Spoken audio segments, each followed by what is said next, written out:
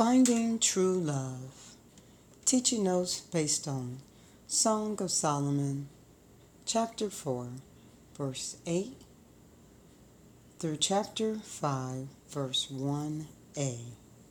In verses 8 through 15, apparently a man is infatuated with a beautiful woman. He really wants to be intimate with her, but circumstances prevent them from getting together. This book is in the poetry section of our Bible because of its figurative language. The Standard Lesson Commentary calls this book Song of Songs, and it takes the three-person approach. Sister ought not to be taken to mean a direct bloodline sibling, but as an expression of affection. In verse 16, the woman responds to her pursuer. She calls for the winds to blow her fragrance towards her lover. She wants the lover to come to her. In verse 5, 1a, that's chapter 5, verse 1a, the man appears to have met up with the woman. He compares the meeting with the woman with that of entering his garden. He talks about eating his honeycomb and honey. These are obvious sexual references. A key idea in today's lesson is that sex is designed to be enjoyed in marriage. Prayerfully, we will be challenged to do a better job of ministering in this area. Our first application is a black woman. Notice in Song of Solomon, chapter 1, verse 5 through 6, that the woman describes herself as dark but lovely. This is a great text for so many people who think that dark is ugly. All of humanity, including blacks, are fearfully and wonderfully made. Blacks should be appreciative of their blackness, like whites, browns, and yellows should do the same. Let's appreciate who we are instead of exercising self-hatred or the idolization of others. Our second application is, are they married? Notice in verse 9 that the man refers to the woman as his bride. I agree with the commentary that we are not clear about the couple being married or their being in a betrothed situation. A betrothed situation was considered binding but was yet less than marriage. Those who are married do not tend to refer to one another as bride and groom, but as wife and husband. Whatever was the case in the text, we should know that sex outside of marriage is wrong.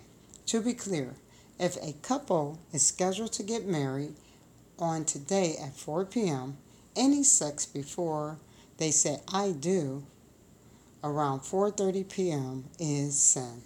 This is not complicated. If the man and woman in the text are not married and are having sex, they are sinning, no matter how enjoyable it was. The intimate kissing, see verses 11, is not recommended for those who are not married. It can be very difficult to stop the sequences of events and emotions that lead to sex after one has gotten to such intimate kissing. Let's keep godly sex in perspective. What God tells us to do is godly, not necessarily what we see people doing. Our third application is locked gardens. Notice in verse 12, the woman appears to be unavailable for the man's interaction, including sex. This should be the case for those who are not married. Too often people get caught up in sex outside of marriage because of the physical attraction, infatuation, and availability. As a result, we have too many STDs, too many KIDS, and too much sin. Let's work on teaching our young people by word and deed to be unavailable for sex outside of marriage. Just like staying away from fire can help prevent being burned, Staying away from intimate situations can help prevent sex outside of marriage. Our fourth application is sexual desire.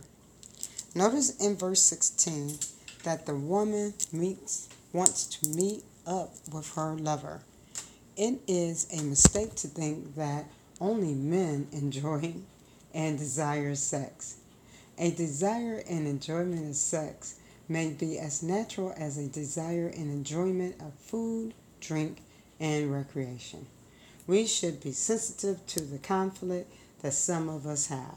On one hand, we want to keep our girls from getting pregnant or infected with STDs. On the other hand, we should not make sex such a terrible thing that even our daughters get married that they are in a premarital state of mind about sex. Sex in marriage should be great. Sex outside of marriage is sin. Let's work on nurturing our healthy ways of seeing sex.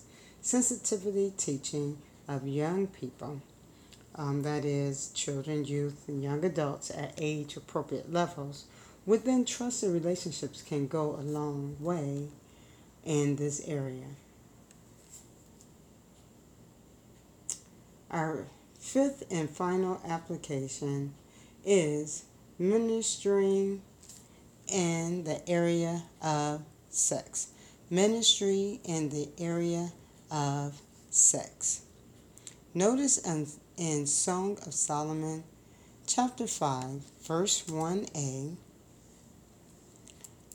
there is enjoyment of sex. The church would do well to improve how we address the whole issue of sex. We can be guilty of only talking about the sin of sex outside of marriage. We can be guilty of being wrong by being mute on the subject altogether.